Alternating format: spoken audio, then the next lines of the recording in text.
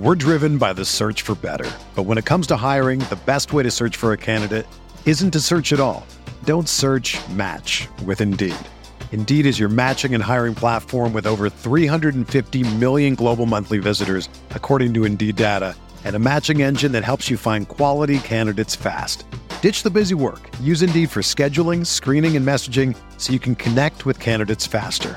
Leveraging over 140 million qualifications and preferences every day, Indeed's matching engine is constantly learning from your preferences, so the more you use Indeed, the better it gets. Join more than 3.5 million businesses worldwide that use Indeed to hire great talent fast. And listeners of this show will get a $75 sponsored job credit to get your jobs more visibility at Indeed.com/Blue Wire. Just go to Indeed.com/Blue Wire right now and support our show by saying that you heard about Indeed on this podcast. That's Indeed.com/Blue Wire. Terms and conditions apply. Need to hire? You need Indeed. I'm clicked. Great. Perfect. All right. We're live here on the Wednesday edition of the RotoWire NFL podcast brought to you by Underdog Fantasy. It's the AFC West edition. We already have Charger news fresh out of the general manager's mouth. I'm excited to talk about, of course, the Super Bowl winners too. We got the Sean Payton stuff. A lot from this division to unpack, and I'm excited to do it with Jim Coventry. Let's hit the music.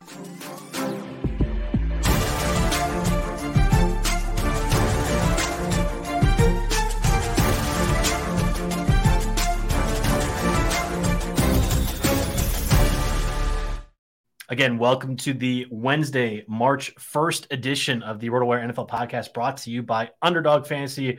I'm Joe Bartle. Alongside me is Jim Coventry. We've been going through the different divisions thus far in the NFL. We called a lot of the Titans moves correctly in our first edition of the show. Happy to pat ourselves on the back once more. We had mentioned John Johnson as a possible cut last week for the Browns. A little bit of the under-the-radar move that I don't think a lot of people were going to report or assume that did end up occurring as well, too. So I'm interested. As we get closer to March 15th, when free agency officially starts, theoretically, most of these moves will have been made, and we will stop being so correct, Jim. We can't continue to pat ourselves on the back. But until that point, I'm going to keep doing the victory dances because it's been nice to see that we've had the maneuvering of the salary cap thus far. So AFC West edition this go-around, obviously Chiefs, Chargers, Broncos, Raiders, varying levels of success from Super Bowl winners to number 5 pick, but not really because it's to the Seahawks as part of that Russell Wilson trade. I'm excited to dive into all this with you, Jim.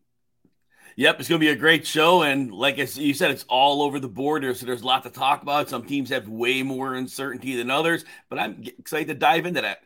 Yeah, normally I start the show with the team that I find most interesting, and in this division, I guess it has to be the Chiefs, right? And the fact that they just won the Super Bowl. The Mahomes contract is going to be one, and I think we discussed a little bit with Joe Burrow last week, and we'll do so again with Justin Herbert, that defines the era of quarterbacks, I think, for the years to come, certainly for this decade or so. Tons of money, but has given the Chiefs plenty of financial stability and ability to maneuver the cap better than I think any other team could have planned back in 2000 or back in 1980. Right? It's a new wave of upper echelon quarterback play, but also contract with that. So the Chiefs have right now an estimated amount of $2 million in cap space. Not great. Of course, their first round pick dead last in the first round because they won the Super Bowl. Their key free agents, Orlando Brown, left tackle, the franchise take last year, might do it again this year. We'll discuss that in a bit. Juju Smith-Schuster, of course, Carlos Dunlap, a mercenary pass rusher, if you want to call it that. Derek Nnadi, the defensive tackle, but they also have Kalen Saunders, who is the guy that subbed in for Chris Jones at times too. So key pieces along the defensive line.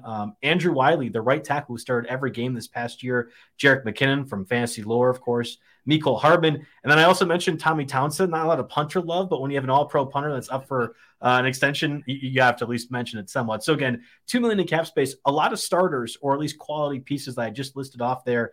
The moves that I at least identified from a cap perspective, you can pretty easily convert Mahomes' contract to free up $27 million in cap space this year.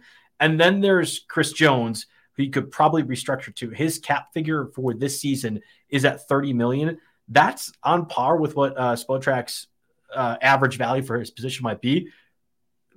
That's a lot, though, for an interior pass rusher, no matter how great Chris Jones is. I would imagine they massage that with an extension somehow. So those two maneuvers I thought would free up about $40 million in cap space.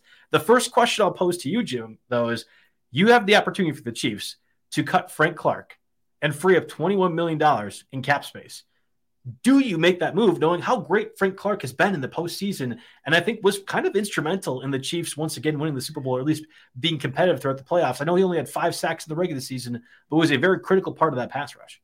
You know, they drafted George Karlaftis last year, and he was a work in progress, but he developed as the season went on.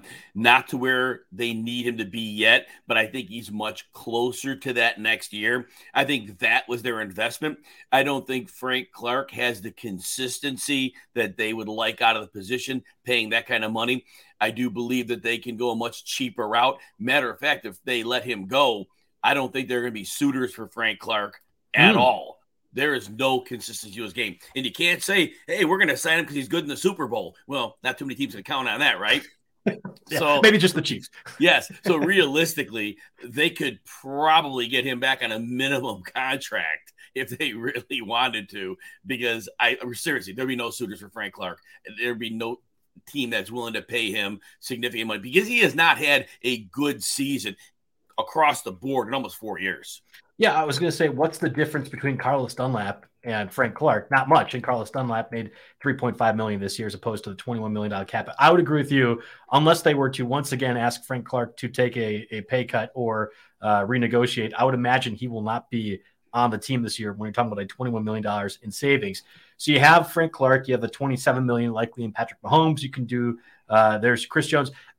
The Chiefs are going to have money. I mean, that was part of the reason why they traded away Tyreek Hill last year, is that you're going to invest the resources you'd expect in Tyreek Hill to multiple positions. You got Juju Smith-Schuster, you had MVS, who came up clutch in that conference championship game. You drafted Sky Moore in the second round. You have multiple picks to make do with that one massive transaction in regards to trading away Tyreek Hill.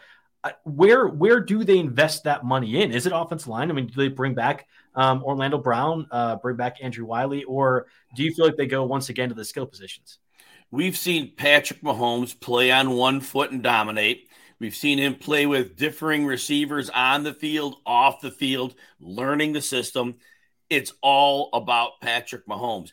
I honestly believe they can plug in any group of receivers at this point and get that figured out. So yes, keeping him safe is the best course of action. So they are going to continue to keep a line in front of him that keeps him upright. There's no mistake about it. We all understand this.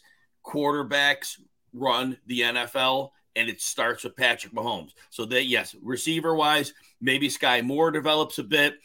Maybe they pick another mid-round draft pick, but I don't think they're going to spend big money on any more receivers. Look, when you're letting Tyreek Hill walk the prior year, you're making that statement loud and clear that you can figure it out on the fly at receiver. And they did, right? I mean, the production, they were still one of the top passing offenses in the league.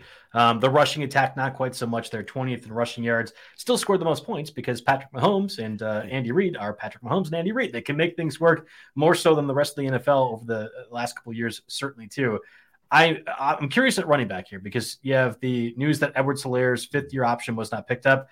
Yeah. I would assume no shocker to anybody at all in that, given how much he's been, poorly played over the last couple of years now. You have Jerick McKinnon as a free agent too. Pacheco came out of nowhere to be the more dominant runner for that team, but he wasn't the do-everything back that we've seen the Chiefs in past years have. I know we're dating ourselves with Jamal Charles and such, but they've done that before, and Andy Reid has felt confident using those types of players. I could see with how deep this draft class is, they get another running back who would be the backup, even if he's a higher draft capital, right? We do that thing every year with the draft capital, and Pacheco's not going to matter, just like James Robinson didn't matter. Okay, well, that's not true. I'll be curious. Do you think they invest, though, in a running back, let's say the $3 to $5 million type of guy? Like that, would that fit what you would believe the Chiefs would value this offseason? I think they've learned the hard way. I think they learned by drafting Clyde Edwards-Helaire high. I think they learned by drafting Isaiah Pacheco in the 7th round, I believe. Jerick McKinnon off the scrap heap. They got better production out of the players they paid very little for. I don't think the necessity is spending on running back. They could get anything off the scrap heap, but I think it's going to start. McKinnon will probably be back. He's going to be in his age 31 season. Again, there will be no market for a 31-year-old running back that is a real specific type of player. And honestly, McKinnon was a product of Patrick Mahomes because he is a real route runner. We have a lot of running backs that can just do dump offs and flares.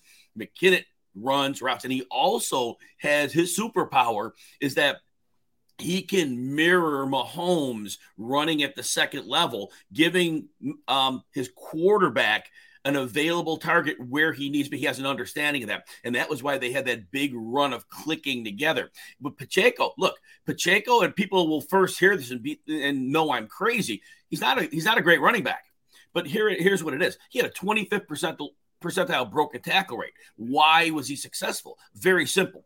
Andy Reid understood he is a very aggressive downhill runner. Mm-hmm.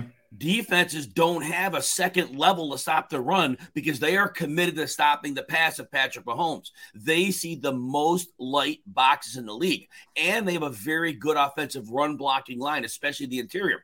All they need is a running back to hit the hole decisively and hard. Pacheco does that. So the yards are there for the taking. That was all they ever needed. And that was the easy solution. So Pacheco, now I would be very concerned about him breaking down. I know he's 216. He comes across as a slight guy to me, and he runs to contact. That may not end up well. So as to your point, Joe, I do think they find somebody on the scrap heap, but it could be somebody just again like that. Find a downhill runner, and it could be more of a banger back. But if it's Deonta Foreman. That's the first guy that comes to mind for me. A player like that. Yes. Yeah. And that's all they need. Just downhill. That's all you have to do with this offense. And that's the solution. So I always go back to Jamal Williams because I know Jamal Williams this year, close to the league or league lead in rushing touchdowns, but that wasn't Jamal Williams with the Packers. And when he signed with the Lions, it was a 2-year, $3 million deal. And to be the energy to change the locker room culture a little bit. There are so many running backs I think have a lot left in the tank, relatively speaking, who can see the Chiefs, see what they did this past year, see the rushing ability that guys like McKinnon and Pacheco have done and say, oh, yeah, well, I'll gladly sign for the veteran minimum or maybe a little bit higher than that to have that same type of purpose. I think there could be a big name who goes for a price tag that you'd be surprised with the relative name. And I don't know who applies. There might be some guys that get cut yet that would fit that mold. But given the Chiefs probably have some availability in cap space and will invest, we think, in an offensive line, I wouldn't be surprised if they get a running back of that kind of nature. I'm not sure one jumps to my mind, but that's kind of what I was thinking too. The other part, does Juju Smith-Schuster come back? He's one of the top free agent wide receivers of this class. There's Allen Lazard, there's Jacoby Myers, and then there's Smith-Schuster. I don't know if he is a slot receiver only. I don't know if that's more valuable in today's day and age in the NFL than it has been in years past, or if he's a bigger name who's relatively young still, given how many years he's had in the NFL, that it won't matter. And a team that is in need of a veteran receiver who still has a lot left to prove and can do, as we saw throughout the playoffs, is he going to command upwards of $14 million? And you think the Chiefs will be happy to pay that? I don't think he's going to get a big contract. If you play with Patrick Mahomes, and I know he missed a couple games, and you don't put up 1,000 yards, that's a pretty big ding on you. If you're supposed to be a good receiver and you can't do that, very problematic. And his yards after the catch were good. He was 86th percentile. So we give him certainly credit for that. And he did play 47% in the slot. So he was a hybrid inside-outside. Now the Chiefs move their receivers around a lot. So they all play significant time in the slot. So he was definitely a hybrid. But there was nothing special about his game in Kansas City. There was nothing he was doing that's like, wow, he's separating better than ever. He still hasn't been anywhere near the player since that 2018 season when Antonio Brown was taking all the coverage and Ben just had him in a lot of one-on-ones and he was able to win. And they were going vertical with him. And obviously this Chiefs defense sees the too high shells regularly because even though defenses know you're not going to slow Mahomes down much, you still don't want him throwing to 70-yard touchdowns. You want to still make him run the longer drives. So I don't think Smith-Schuster is the fabric of what they want to do. Now, if he's on a cheaper contract, but I don't see a team saying, wow, we saw a game breaker here. I think the Christian Kirk last year, Christian Kirk's a far more valuable player on the free agent market than I think Smith-Schuster will be. Because with at least that prior year with Christian Kirk, we saw the beginnings of a player who was ready to break out. He really did show in that last year in Arizona. Again, Smith-Schuster just did not show enough. He had that string of 100-yard games in week 6 and 7, and I know he had the concussion soon after, but he didn't even hit 55 yards in his last 6 games, and he missed that in 12 of 20 games. So I just don't see any reason for teams to prioritize him. He may get some money somewhere more than they offer in Kansas City, but man, for his career, he needs to go back there and hope that another year of chemistry gets him to 1,200 yards, and then maybe he parlays that into another deal. Look, we've been trying to build this show, at least throughout the offseason, that we are knowledgeable of the cap stuff and the situations that we're going to be entering come free agency. And you've been backing this up with all the film that you've watched over the year. And I think there's a lot of compartments that make sense to what we've been doing over the last 3 shows. But I thought during this exercise and really preparing for this podcast, it's been eye-opening to me how little cap space there actually is across the NFL, for all 32 teams. Yes, the Bears have 90 plus million in cap space. We're going to talk about the Raiders, who are third right now and probably could make even more cuts to get even higher. And there's a lot of maneuvering that teams can do. They've kind of followed that Saints mode in that regard, where there's a lot that will open up. But it's not that every team has 50 plus million anymore. There aren't the Dolphins and the Bears, who've stunk for so long. I know the Bears, again, have a lot, but you understand where I'm going with this, that they just have so much free cap space, they have to overpay. There's not a lot of those teams out there anymore. So while it might be a lower wide receiver market and you theoretically want to improve your offense and sign some of these guys, I agree with you. It's not a guarantee that Juju Smith-Schuster is getting 20 plus million a year like Christian Kirk, because Smith-Schuster doesn't have the same speed level. And also, I don't know if Smith-Schuster has proven himself to the same extent in other offenses. In the Chiefs, it makes sense. I think a reliable pass catcher who can get open without having to scheme things that much, I know they all do, that has comfortable hands that Mahomes trusts, that does have value. But in the $14 million plus range, maybe not. I completely agree with you in that context. And going over every other team's salary cap, it's like, I don't know. Who is overpaying for Smith-Schuster? The Bears? No, I don't think so. The Raiders already have a slot receiver in Hunter Renfrow. So you go through the list of teams. It's like, I don't know who all makes sense. The Commanders can only sign so many dumb free agents. And while I think the Commanders are a perfect team to do so, they can only do so much, right? And that's where I kind of get to. I think this will be a very heavy front seven, both offensively and defensively, kind of, I guess, offensive line. You understand that. Kind of a free agency, but that's the fun part about going through this and realizing, there's not a lot there from the financial perspective. I want to get to the Chargers, and again, the news that broke just a bit before the show regarding Keenan Allen. Before we do so, let's get a word from our sponsors, Underdog. The NFL season is over, obviously, but the fantasy football season never stops at Underdog Fantasy, the easiest place to play fantasy football. Right now, you can draft at Underdog's big board tournament with $1 million in total prizes and $200,000 to first place. Think you know which incoming rookies will burst onto the scene in 2023? We actually have some articles up on the site. If you don't, if so, now's your chance to draft them at value. And all you have to do is join the big board draft and then draft your fantasy team. That's it. In best balls, there's no waivers, no trades, and you get the best scores in starting lineups each week of the season. Whoever has the highest score at the end of the season wins. It really is pretty much that simple. Just head to UnderdogFantasy.com, the App Store, or Google Play Store. Sign up with promo code RWNFL, and not only will you get your first deposit doubled up to $100, but you'll also have a handy 6-month subscription to RotoWire, where you can read about those articles that highlight the rookie running backs and receivers you should be drafting. So free 6 months, you get that deposit doubled up to $100.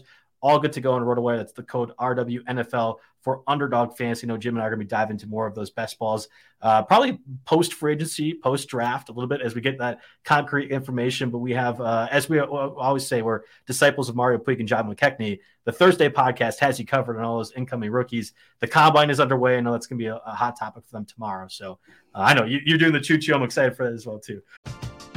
We're driven by the search for better. But when it comes to hiring, the best way to search for a candidate isn't to search at all. Don't search, match with Indeed. Indeed is your matching and hiring platform with over 350 million global monthly visitors, according to Indeed data, and a matching engine that helps you find quality candidates fast. Ditch the busy work. Use Indeed for scheduling, screening, and messaging so you can connect with candidates faster. Leveraging over 140 million qualifications and preferences every day, Indeed's matching engine is constantly learning from your preferences, so the more you use Indeed, the better it gets. Join more than 3.5 million businesses worldwide that use Indeed to hire great talent fast. And listeners of this show will get a $75 sponsored job credit to get your jobs more visibility at Indeed.com/Blue Wire. Just go to Indeed.com/Blue Wire right now and support our show by saying that you heard about Indeed on this podcast. That's Indeed.com/Blue Wire. Terms and conditions apply. Need to hire? You need Indeed. This is the story of the one. As head of maintenance at a concert hall, he knows the show must always go on. That's why he works behind the scenes, ensuring every light is working, the HVAC is humming, and his facility shines. With Grainger's supplies and solutions for every challenge he faces, plus 24/7 customer support, his venue never misses a beat.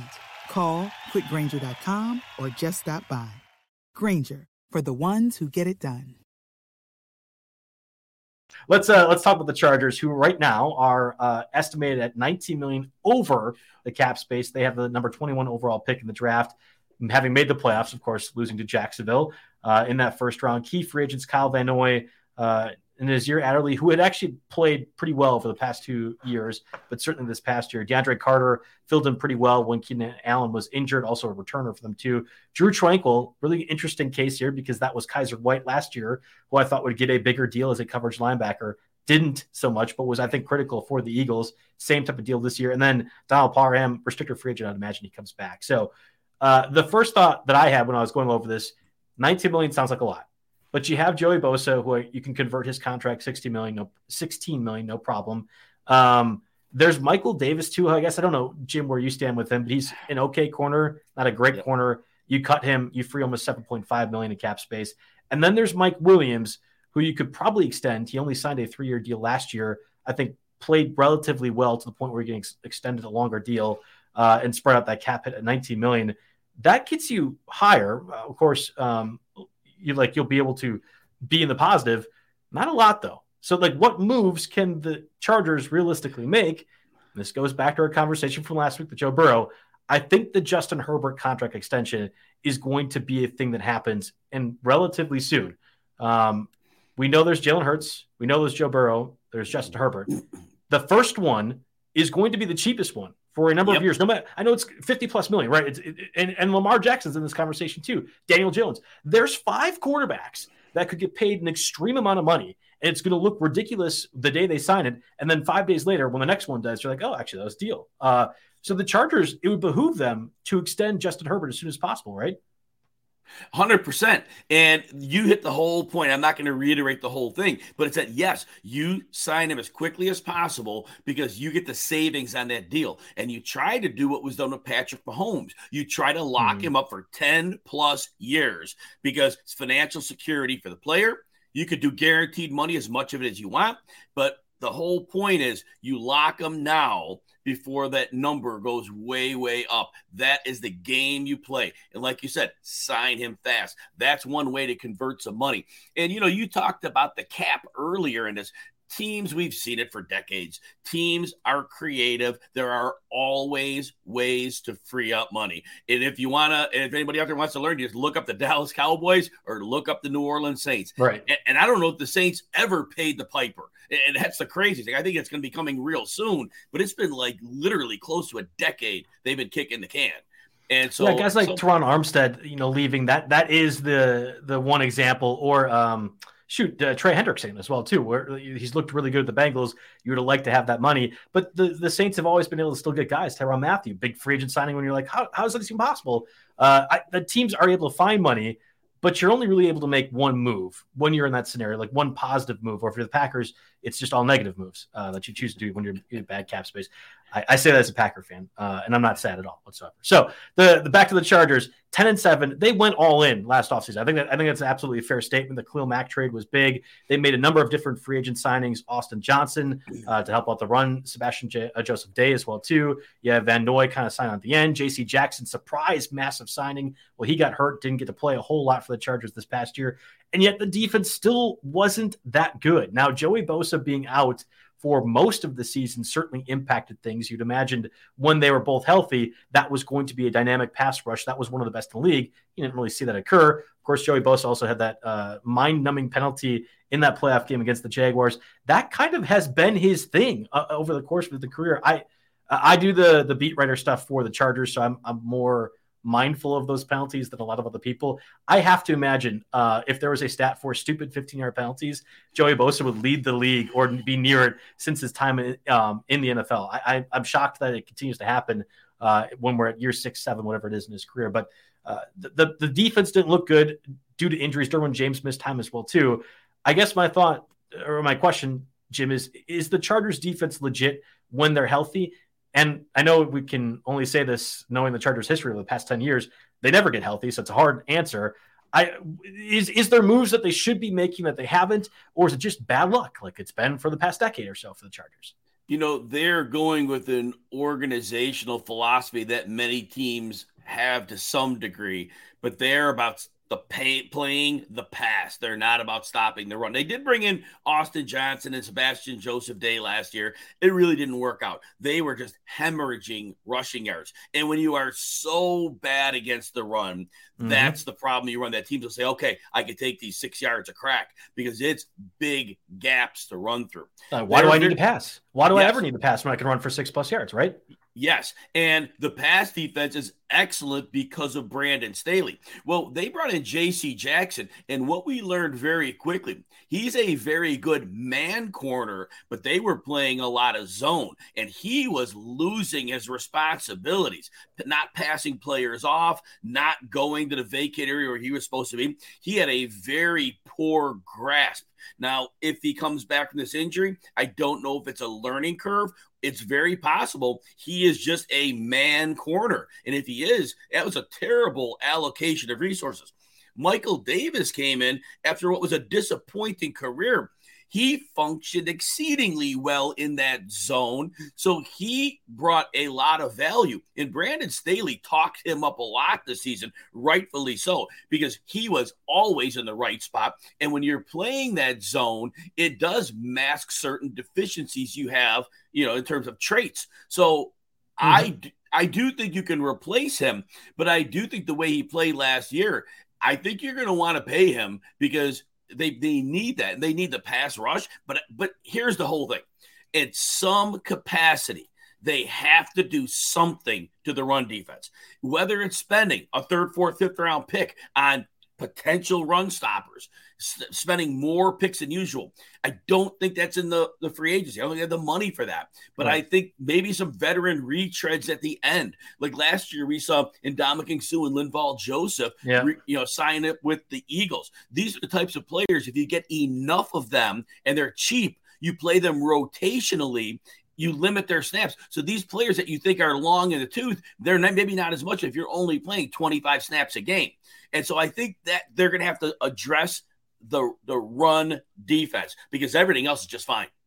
Ironically, they had Linval Joseph. That was one of their guys a couple of years ago. That was the nose tackle that was taking things up. Kyle Van Noy ended up being one of the more valuable free agent signings they had.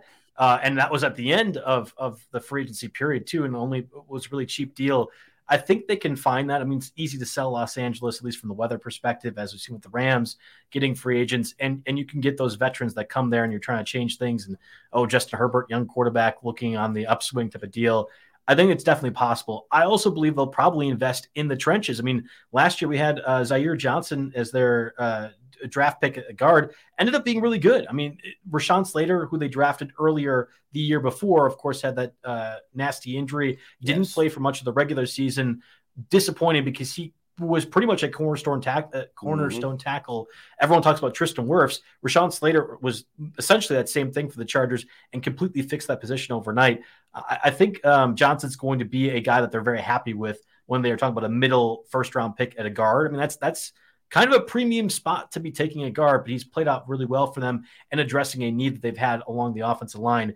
The other part was, if you're trying to save cap, do you cut Keenan Allen? And that had been rumored pretty much directly after the Chargers lost, that maybe Keenan Allen, who's got a cap hit north of $20 million this year, was going to be a cap casualty as the Chargers are trying to save money. It was at least said for Tom Telesco today that emphatically they do not plan on cutting Keenan Allen and that he's going to remain on the Chargers this year. So I guess that would mean an extension. Again, he's been injury prone a little bit, of course, now over 30 years old, which seems to be kind of a fall off mark, and has had a lot of those tough in the middle catches. I mean, there's just more that is added on to Keenan Allen's body, the way he plays. But when he's healthy, he's one of the best route runners and guys that are able to get open in the entire league. You know, he'll be age 31 for this season, and we're very concerned about that. That hamstring injury, he played 44 snaps through week 10. But when he came back, and now before I finish this thought, there were people saying they didn't think his hamstring was healthy the whole year, but he tore it up down the stretch. His 8.4 yards per target was at least 1.2 higher than either of his prior two seasons. And this is a team that dinks and dunks. They don't let Herbert throw the ball downfield, and yet they boosted up Keenan Allen's yards per target. Now, when he was doing this, he was incredible. He had at least 86 yards in 6 of his last 9 games, including the playoffs. In the games he missed, a 49, a 60, and a 61. That is some major production. And so, no, they cannot let him go because they have him and Mike Williams. That's it. Gerald Everett was on and off. Okay, fine. Not a cornerstone you're building around. He's getting into that point of his career too. You don't know quite what you're getting. He's improved a little bit yardage-wise every year of his career, but I just don't think he's the guy you want to lean your offense on. There's a lot of inconsistency in Everett's game. So I do think they need to bring back Keenan Allen. And in terms of money, that's going to be a tough sell, but they have to make that work. Now, the biggest deal, and you'll probably already get here anyway, but getting rid of Joe Lombardi, the offensive coordinator. Yeah, that's literally where we're going next. The ridiculous yards per target. You have one of the strongest armed quarterbacks in the entire NFL, and he was like down near number 30 in average depth of pass. That was just a coach who said, I have a system. I am fitting you in my system, and that was completely wrong. Now, it can be argued, who could he throw to? Mike Williams missed some time. I get that. He is their downfield type guy. Not that he's fast, but he can win with his size downfield. They lost Jalen Guyton after a couple of games. He was a speedier guy. And they'll have to figure out a deep threat. But you could get deep threats. You can find them cheap usually. And so they do need to add an element of speed into their offense. But I am very interested to see, at least we can bank on the fact Herbert won't be at the very bottom of the league in throwing short passes. Yeah, I was going to talk about what you thought the change to Kellen Moore, now the offensive coordinator for the Chargers, was going to mean for that offense. My first thought was, well, Austin Ekeler is really good, but he's not going to be seeing, upwards of 170 targets again. That's a functioning offense, no matter how great Herbert was. And I think the offense looked as good as it did, not because of Lombardi, but because of Herbert, despite Lombardi trying to tie both his young quarterbacks' hands behind his back when he's calling offensive plays. I think Austin Ekeler loses some catches. He could still be an effective runner, but the issue is they haven't really wanted to run the ball. I mean, the short pass was essentially the run in the Joe Lombardi system, which benefits Austin Ekeler and his unique skill set. I don't think they have between Larry Roundtree and Joshua Kelly and then the Spiller, Isaiah Spiller, who they drafted this past year in the 4th round. None of those guys really scream the Tony Pollard or Ezekiel Elliott. And not that you have to have that in the Kellen Moore system. I actually worry, is there a step of decline from a fantasy perspective that we could see Austin Ekeler in juxtaposition with the rise of Herbert and what he'll be from Keenan Allen, Mike Williams in that fantasy situation? Well, it's a great point. And let's just go back to last year. Austin Ekeler was begging for help in the backfield to lower his carry count. And Joshua Kelly was just starting to come on a little bit, and then he had the high ankle sprain and he missed about a month. But he was starting, the team was starting to put him in a little bit more. And actually, when he came back from that injury, he was handling between 7 and 10 carries in 5 of his last 7 games, including that playoff game. And so he had a 61st percentile broken tackle rate. After posting 3.1 and 3.2 yards per carry in his first year, he went to 4.2. Limited work, but he was a different back than he was. And I do think the team was getting confident in him, and I do think he will get some early down work. Now, understand this. The run blocking for the Chargers was abysmal. Yeah. They were not creating any space. So Kelly looked really good given that. And I do think Ekeler has to be preserved. But like you said, his fantasy value, it has to be in question, because if you have to assume this, when the interview for Kellen Moore took place, the first question was, what are you going to do with Justin Herbert? That had to be question number 1, and it's probably question number 2, 3, 4, 5, and 6. And how he answered that question probably went a long way towards saying, we're hiring you. And I know he wasn't in there saying, man, we got to up those screen passes. That wasn't it. Play action, yes. Downfield passing, yes. You have this quarterback. And so, yes, naturally, you would think Ekeler is going to see a downtick. Now, remember, Eckler's highest targets were when Keenan Allen was out.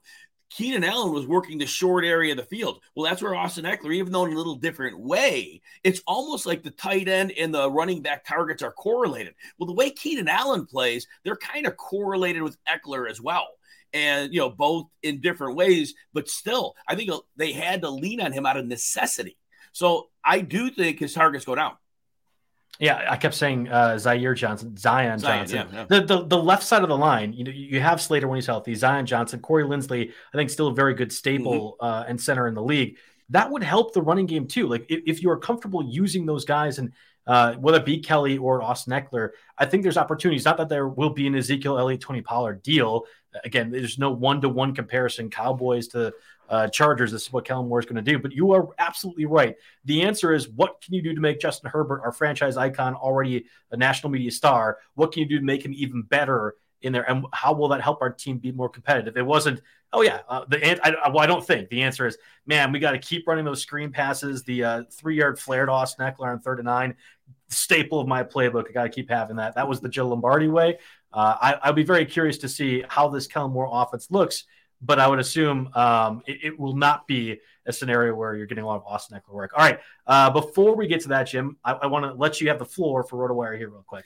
Yes. So look, I know we're talking football here, but man, it's baseball season, and a lot of you love baseball. I'm saying this not because I work for RotoWire, okay? RotoWire has the best baseball minds in the business. And I'm not going to name names because I'm going to miss one or two. We have a packed baseball lineup. So if you are playing fantasy baseball, when this show is over, you need to go to rotowire.com/pod. Joe and I will set you up with some free access. You don't even need a credit card. No gimmicks, just an email address, and you can see what this great baseball stuff and our football stuff. I'm doing an article every week. Mario Puig is. Other people I don't know what Joe's got going on, but that said, give it a try. You will not be disappointed. If nothing else, college basketball too. I mean, we have you set 4-year tournaments when it comes to March Madness. I mean, that's a huge part. We get a lot of our subscriptions right around that time period too. Literally just for who's going to win the 3 versus 14 seed. I think we predicted that we have like a 70% hit rate. I mean, it's insane when it comes to those matchups. So yeah, rotowire.com/pod again gets that free trial for all that site coverage. I want to talk about the Raiders now for a second. Sitting at 6-11, they do have their first round pick, and again, that foreshadow for the Broncos at number 7 overall. The Raiders currently have the 3rd most in cap space. You have Josh Jacobs, you have Denzel Perryman, Jerry Tillery, Mac Hollins, Rocky Sin, who they traded for Yannick Ngakoue with that Colts trade earlier last offseason, and then Foster Moreau, who's an unrestricted free agent. I would imagine you could get him back relatively cheap. Of those names, it's Josh Jacobs. The only issue is the Raiders didn't want to bring back Josh Jacobs anyway. Before this year, they decided to decline his 5th-year option. And I very rarely get I don't want to say negative. I very rarely get like argumentative responses on tweets that I post out, probably because I'm boring, which is fine. And I actually appreciate that. But when I had talked about how Josh Jacobs is actually not that good, there was a number of people like, no, this is a cost-saving measure for the Raiders, and it's a really smart choice by them to decline the option on Josh Jacobs. And I'm like, no, it's not, because literally this scenario, literally what happened, if Josh Jacobs goes off, not that we've ever thought he would go for 1,600 yards and lead the NFL in rushing yards, but if Josh Jacobs were to emerge as this type of running back, you would have him on a cheaper deal and would be able to have some financial stability to maneuver an extension. You cut Derek Carr, great. You have this massive hole at quarterback, which we'll get to in a little bit. But now you're going to have to decide, do you want to have some of this cap savings invested in a position that historically, over the past 10 or 15 years, has not appreciated well? And for a guy that has done this that well, like that well last season, once in his career, I don't know what you do if you're the Raiders. Do you bring back Josh Jacobs? Their hand has been forced for sure. But I don't argue with them not having done that fifth-year option. He had 3.9 and 4.0 yards per carry in the 2 prior years. That is not cutting. That's replacement level in the NFL. And the 5th year would have cost. That would have cost. And so I'm sure, and they drafted Zamir White with the expectation probably we'll bring in another power back. He could get 3.9 or 4.0 yards per carry. Why not? Well, all of a sudden, and we hear this time and again, I don't know what it was. Did the light go on? Did he realize, Josh Jacobs, that, I have a chance to cash in here? I don't know what it was, but he went 98th percentile broken tackle rate. Mm-hmm. He went to 4.9 yards per carry, almost a full yard higher than what he had.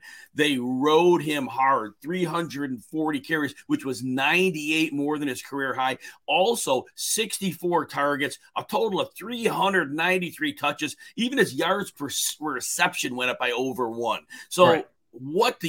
You could not have seen that coming, because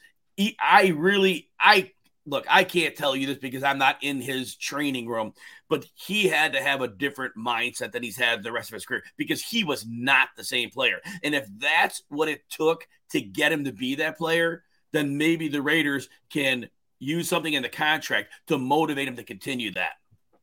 He seems like he has a good head on his shoulders. That's the positive part, where I always go back to, again, as the Packers fan, many years ago, the debate was, do you re-sign Micah Hyde or do you re-sign Nick Perry? Now, Micah Hyde was like a mid-tier draft pick at the time, was a good, capable safety, not the Bills starter and leader that he was. That he's now. I know he missed this past year, but you understand. Micah Hyde was really good, but not this good. And then there's Nick Perry, who had double-digit sacks for the first time after his being drafted in the first round. And they're like, got to get the sacks. And, of course, Nick Perry didn't do anything, was cut 2 years later. Now Micah Hyde continues to be a really critical part of the spot. The Packers could have used him for a long time. I do get concerned. I don't think Josh Jacobs is a guy that performed well just because it was his contract year. That doesn't sound like the type of person he is. You hear about the interviews. But I don't know if the NFL players truly reveal that to us. Like, I don't know how much you and I sitting here can know if that's a motivation, and how much is the scheme helping things too. I mean, are we sure Josh McDaniels is going to be around for all that much longer? I mean, we had reports earlier this season that they would have been happy to fire him if they wouldn't be literally eating money to do so, because they signed him to a bad contract for coaches, and also that the Raiders don't have a lot of money to work with, period.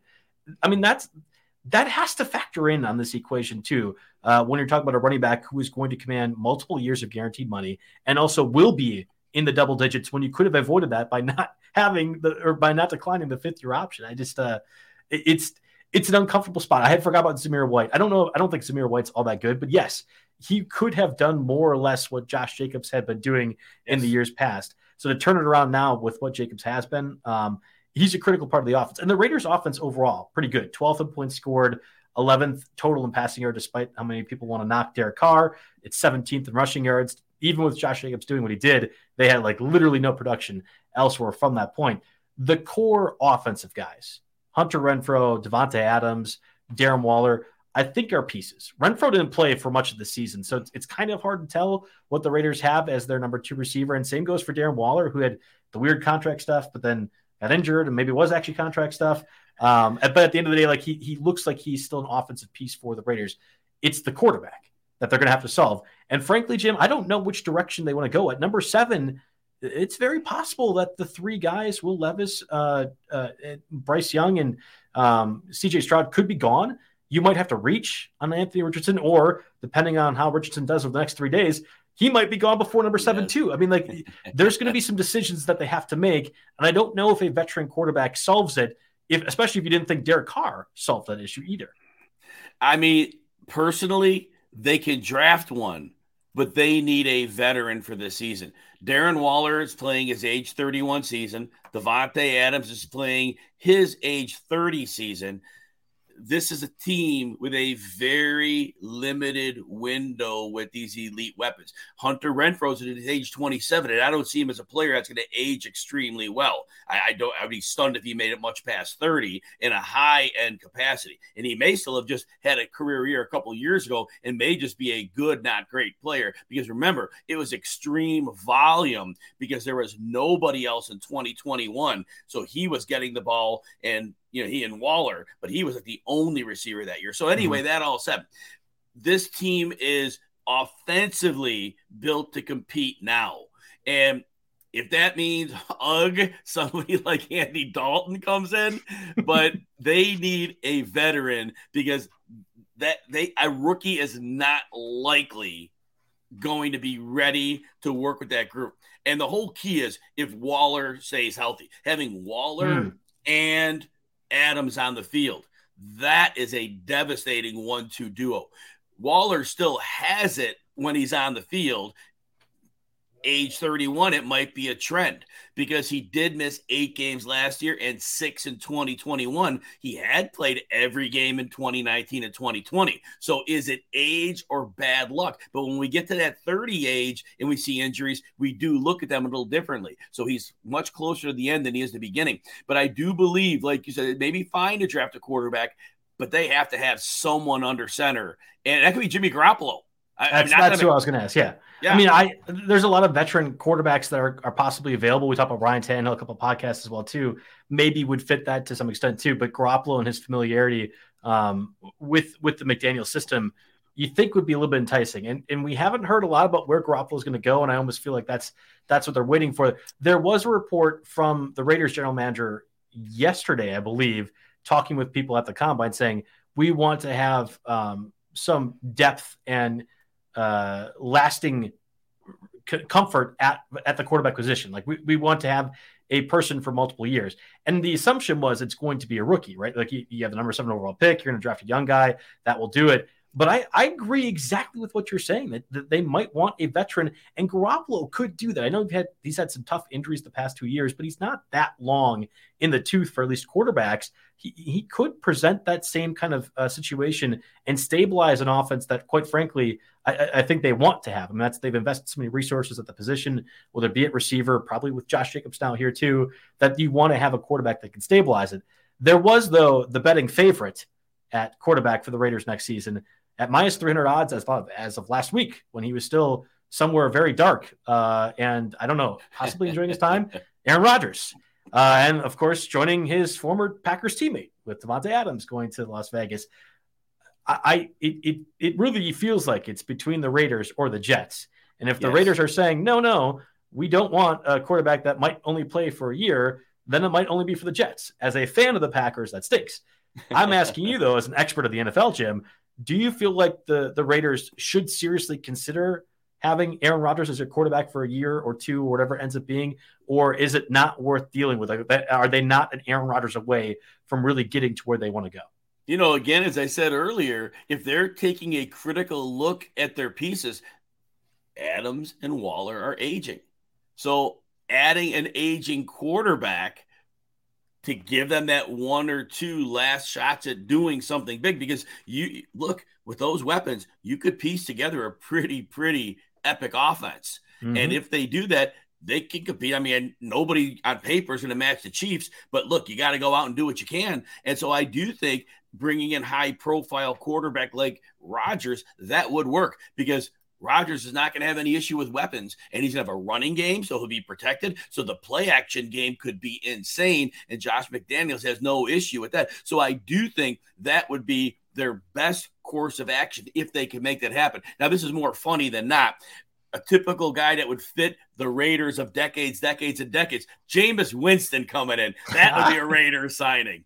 That would be too. That's like I said, there's a lot of veteran names and ones you wouldn't even think of. Winston doesn't get talked about in this QB carousel, but he will for sure be on a team that he could possibly start for. I don't know what team it is, but that fits the bill with the Raiders. And maybe you say, oh, well, he got a little bit of Sean Payton in him. Like, he knows what he's doing now. He fixed his eyes, evidently. He's good to go now. He's definitely number 1 overall pick, Jameis Winston. I don't know if I believe that, but It might be a cheaper alternative than rolling with Mr. Darkness himself, Aaron Rodgers.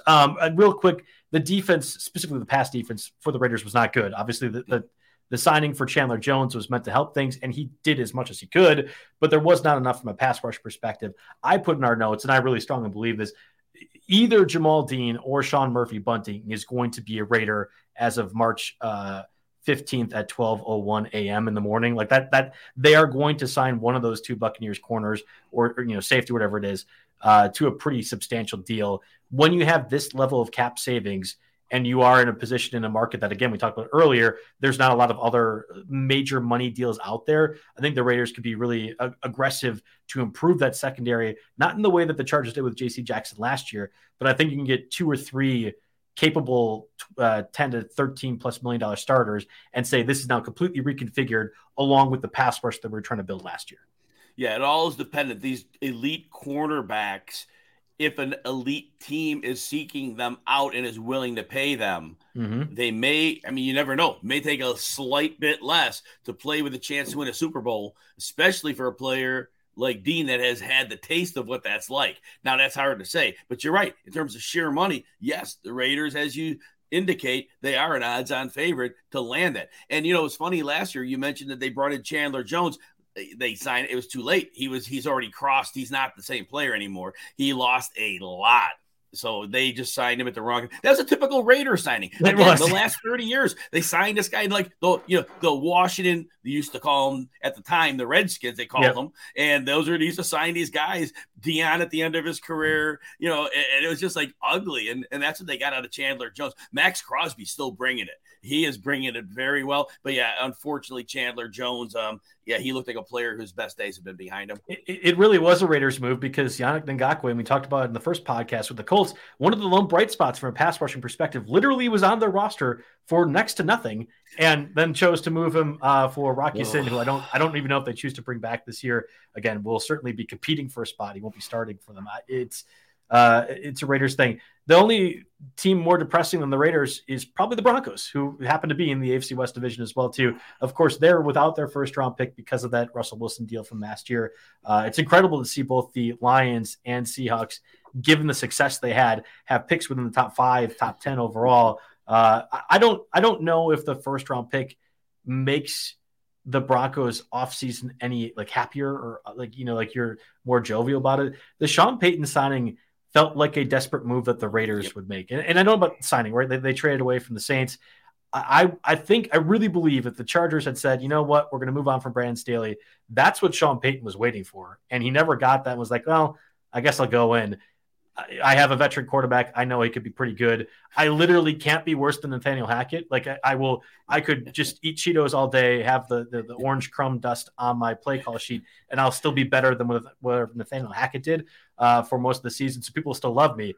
But it's not a great scenario. The Broncos are only $12 million over in cap space. They have a lot of moves that they could make that I think put them more in that range of $40 to $50 million. But when you're talking about an aging quarterback who looked awful, has a massive deal and also a massive office on the second level, which seems to be an issue for a lot of people as well, too. There's major locker room issues that Sean Payton has to solve. And if Sean Payton doesn't solve them, he doesn't look like Sean Payton anymore. I was surprised, to be honest, that he ended up taking this deal. Yeah, I agree. I believe it was desperation because they are so locked in on that Wilson contract. They're paying so much money for years. They can't get rid of him. And I don't think you can put him on a clipboard on the sideline. I don't think that's even an option because the discord that'll cause. So what do? You hope that you bring in a genius coach that could do something. And I just hope, look, Sean Payton, it's not like he ran like 5 different offenses and he was like Pat Riley was back in the day, Showtime Lakers, and then the grind it down Knicks, where he could just change the flow. I don't know. I have no idea what Sean Payton is capable of doing. I saw him run a great offense with Drew Brees for a long time, one of the best screen games we've seen, and one of the best screen game quarterbacks. I don't have no idea if that was just Peyton playing to his players or if that was a staple of his game. If that was a staple of his game, Russell Wilson's not the guy you want because he is not a good screen game quarterback. But, we give Peyton the benefit of the doubt. If he's a genius offensive mind, then we have to hope that he has many different ideas. He isn't going to be married to a particular scheme. Hopefully that's the case. We know his disciple Joe Lombardi wasn't able to change his system despite having Herbert, but they're two different men. So again, benefit of the doubt. But there is talent there. Cortland Sutton, misused a bit, but they couldn't really do anything because Russell couldn't really find the ball downfield. Jerry Jeudy played well as the season went on, and they get Tim Patrick hopefully back from an early season injury. So there are pieces there.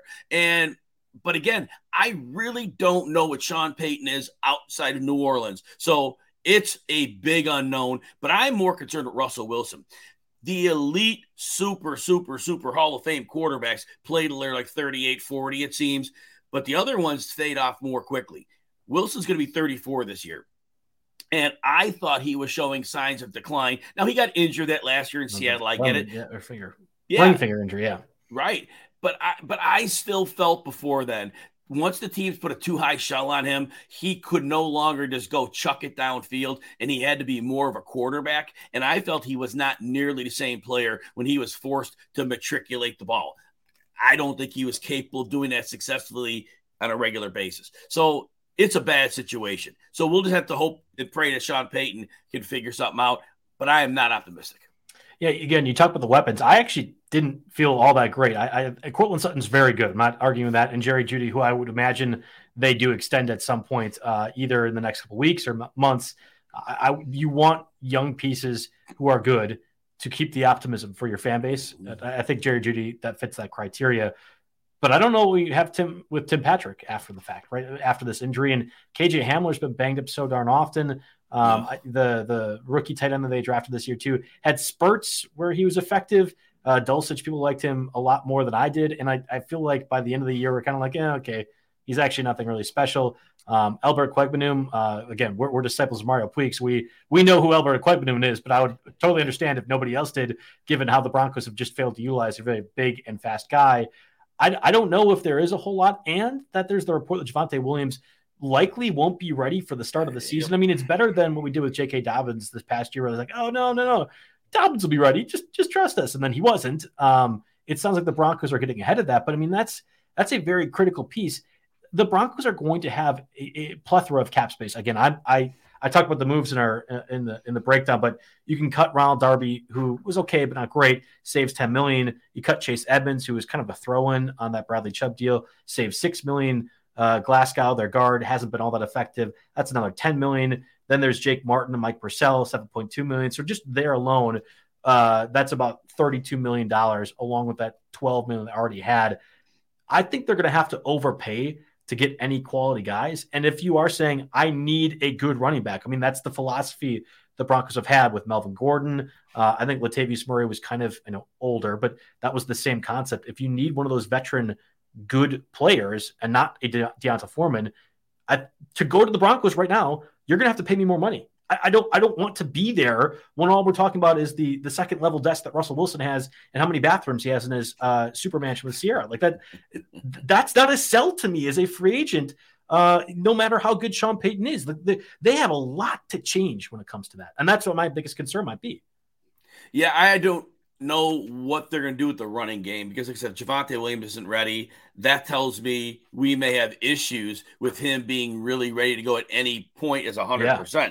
So that's very problematic. And they weren't using him well to start. He was getting far too little work. And it's not like Javonte Williams is this little back who we want to limit him. He's a 220-pound back at 5'10". So I get it if you're 6 foot. He's not 5'10", 220. And they were barely giving him 15 carries in games. And so there was an issue there. And now, even worse with him being injured. So that said, and there's no real fallback there. Latavius Murray, they could bring him back for a song, but do you really want that 33-year-old back in there? When he had a favorable matchup, it was fine. But, it's funny with Chase Edmonds.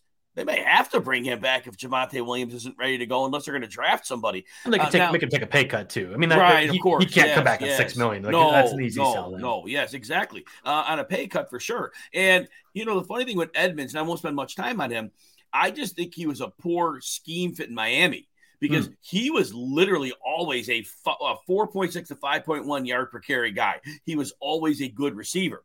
The minute he went to Miami, he could not find his way out of the backfield. And then, even though he had that high ankle sprain with Denver, in his 26 carries, 2 runs of 20 plus, 4.8 yards per carry. He was actually catching the ball. So he actually looked like he was in a system that he belonged in, like he was in Arizona. So if they need a stopgap, like you said, a pay cut, yes, but they may be able to have seen enough out of him. He was 68th percentile broken tackle rate, despite his horrible stretch in Miami. So overall, I think at age 27, he still can contribute. It's going to be out of desperation because if it weren't for Williams being hurt, no brainer, he's completely gone. But I think they could probably get him back for $3 million tops, maybe less. Yeah. So I had identified running back. I think O-line specifically. I mean, they have guys like Billy Turner, the guard as well too. Well, I talked about Glasgow getting cut, but Dalton Risner. That's what I'm going to get to. Risner, yeah. He's a free agent as well this year. I didn't think the Garrett Bowles draft pick was good, much less the extension they gave him. Of course, he missed most of the season, so maybe you ask him to restructure his contract, take a little bit less. I'm not positive. He's already older, despite only being in the league for feels like 5 or 6 years. The offensive line probably could have some money invested. My question to you, Jim, was with Ejiro Evero, their defensive coordinator, now the defensive coordinator for the Panthers, will the Broncos defense continue to be as good as they were? I mean, that was the only reason they were competitive in any one of these games. And I know towards the end of the season, their stats didn't look good, which I don't blame them at all, given how much adversity they had to go through for 3/4 of the season. But that was a very, very, very good defense that just got burnt out by the end. And I'm concerned that there's literally no coordinator that can match what Evero was able to do with this team. Now, the good news was they were elite in pass coverage. And honestly, it doesn't take a whole lot of coaching to keep that rolling. Patrick Surtain is probably already a top 4 cornerback, right? And so when you have corners who can cover, and they actually had injuries to their pass rush that really caused them problems. And then Baron Browning slowed down. He had a really great start and he slowed down. But there were components that they could get pass rush going. I know they traded Bradley Chubb away, but I don't think he ever really panned out to what they wanted him to be. So they were so good on defense. I think even if they took a slight step back, this could still be a really good defense. I always say this, in today's NFL, if you could either cover or rush the passer, you're going to be fine, unless you're the Chargers and give them 8 yards to carry. Just kidding. Right. And this defense wasn't hemorrhaging yards on the ground. So when you're able to cover, it allows so much versatility with the rest of your defense. And a coordinator could come in and you really don't have to call the master stroke. You're able to go in knowing that you could just do so much more with the players that are in front of those cornerbacks. So I think they're going to be just fine defensively because they start with the back end. Yeah, the Broncos have just 2 day 2 picks, right? No first round, no second round. You have 2 third rounders and then 4 through 6th or 7th rounds. That's the problem with the trade with Russell Wilson and giving the assets that you did, is that you can't really replace your roster with those cheap assets. So you're going to have to sign guys. But I go back to what I said. I don't want to come there if I'm a free agent for the Broncos unless you're paying me a little bit more. And there's going to be that premium of what feels like a toxic culture right now that I don't know how the Broncos solve. I don't – the talent that they have in Russell Wilson being what I think he still can be should have them higher than where their standing is. But they are very much in the cellar in the AFC West, even more so than the Raiders, in my opinion. And it's going to take a lot of maneuvering this offseason. And I think a lot of unfounded optimism for Sean Payton to really sell the Broncos being what they could be, not they could be, entering last year. I think that's fair to say. So that does it for us on the RotoWire Wednesday edition of the podcast. Of course, again, John McKechnie, Mario Puig will be with you Thursday, keeping you up to date on all the different combine news. We'll probably circle back with some things that we've noted throughout next week as we continue on throughout our divisional coverage. We're getting very close to 2 divisions a day, Jim. We're getting to that point where the math says we need to get to there. I'm not sure if it's next week or the week after, but we're going to be smashing a few of these ones together. I actually, we haven't talked about this, but I'll spoil you, Jim. I think there's some NFC South news that we're going to be getting over the next week or so, which will lead me into that. So whether it be the Buccaneers, Panthers, I was already talking about the secondary for the Buccaneers in particular and what that might look like come March 15th. There's a lot of information that I think will be really interesting. So I think NFC South is what we're tackling next week. So again, obviously thanks Underdog for sponsoring us, but thanks everyone for listening. We'll be back in next week.